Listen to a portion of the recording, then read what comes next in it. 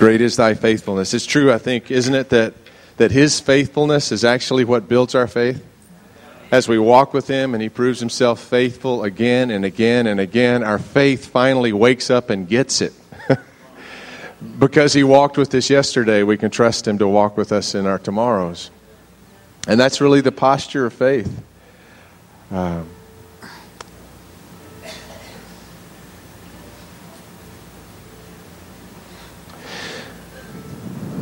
The Lord wants me to share with you some moments of his faithfulness. I was with a group of ministers. Actually, it was the ministers that are part of the Unity service. We do those the last Sunday of each month. Different churches, different denominations, coming together under one banner, and that's the hope for revival and our love for Jesus Christ. It's a wonderful fellowship. If you haven't been to one of those, it's really quite electric, quite real, and we'll have a huge one this coming Sunday at the end of this month. It'll actually be in our church. And John Arnott, the pastor of the longest ongoing revival ever in history, will be here to minister to us in Broken Arrow, Oklahoma. That's just weird unless God's setting it up. But God's proving himself faithful. I was talking to these pastors, and they said, I said, how's it going? Every one of them said, it's crazy right now. It's just crazy. And they talked about all these little things that are just coming up as attacks and difficulties and frustrations. And then one of us asked, well, God must be up to something then if it's stirring up the darkness like that. He said, so tell me what God's doing. And, you know, sometimes pastors don't want to talk about that. It sounds like we're bragging or something. But we've gotten to where we know each other well enough that we can be honest with each other. Richie said, well, you know, it was amazing. This last week in our church, there was this lady in her 80s that had all but lost her eyesight. And she asked us to pray for her eyes after the service. And several of us gathered around and we started praying for her.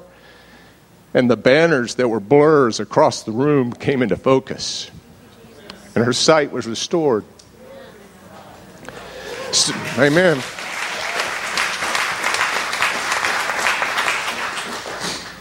This last week, we don't often express what the Bible calls words of knowledge, moments when God downloads something into our spirit that we feel like we need to share. And if you ever have that experience, sometimes when God gives you something like that, it may be something for you to share with someone particularly.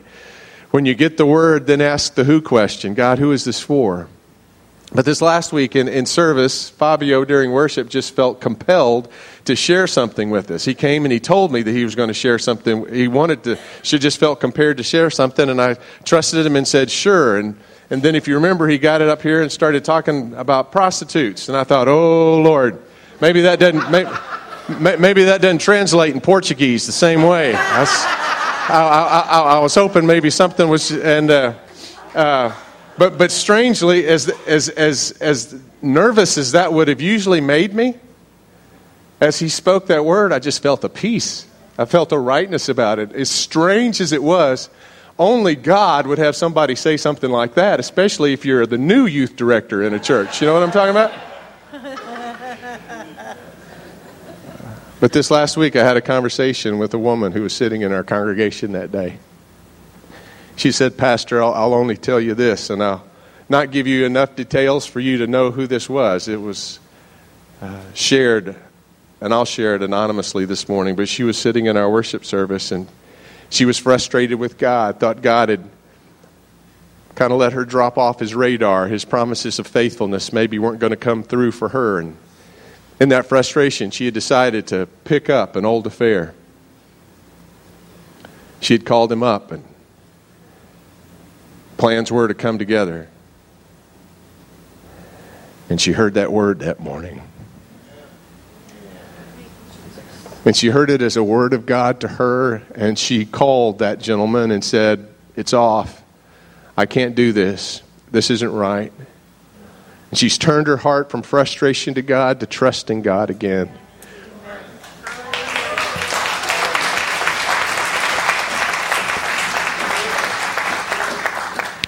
Sometimes we share words of knowledge like that and we don't know who it resonates with or if it resonates with anyone. And if we're the one that it doesn't resonate with, we may be sitting there thinking, the new youth director must be off his nut, you know.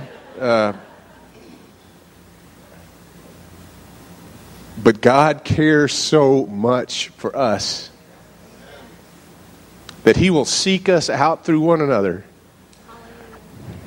And I hope as we prepare for revival and continue to call for revival, and maybe the service at the end of this month will be just a part of this, I pray that you'll begin to recognize and share with others the signs of God's faithfulness.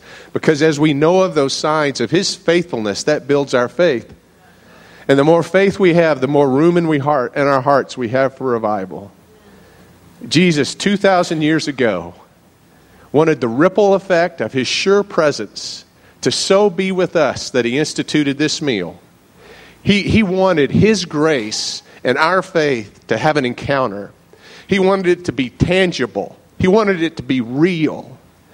And so from 2,000 years ago, the ripple effect of His presence and His presence here with us this morning is represented in this juice and in this bread.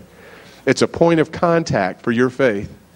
This morning, if you need something from God, if you need His forgiveness, if you need His strength, if you need His empowering, if you need His guidance and direction, this meal was prepared for you. Not this morning,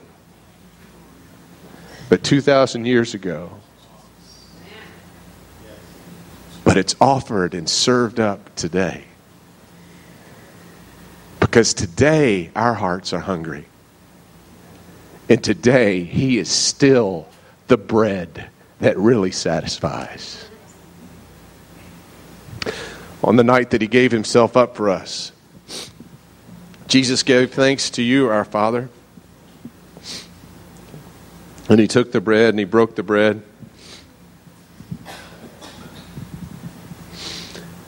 And He gave it to His disciples and said, "Take and eat. This is my body which is broken for you. Do this in remembrance of me." And likewise, after supper, Jesus took the cup. And He gave thanks to you, our Father, and He gave it to His disciples. And He said, "Take and drink from this, all of you, for this is the cup of the new covenant poured out for you.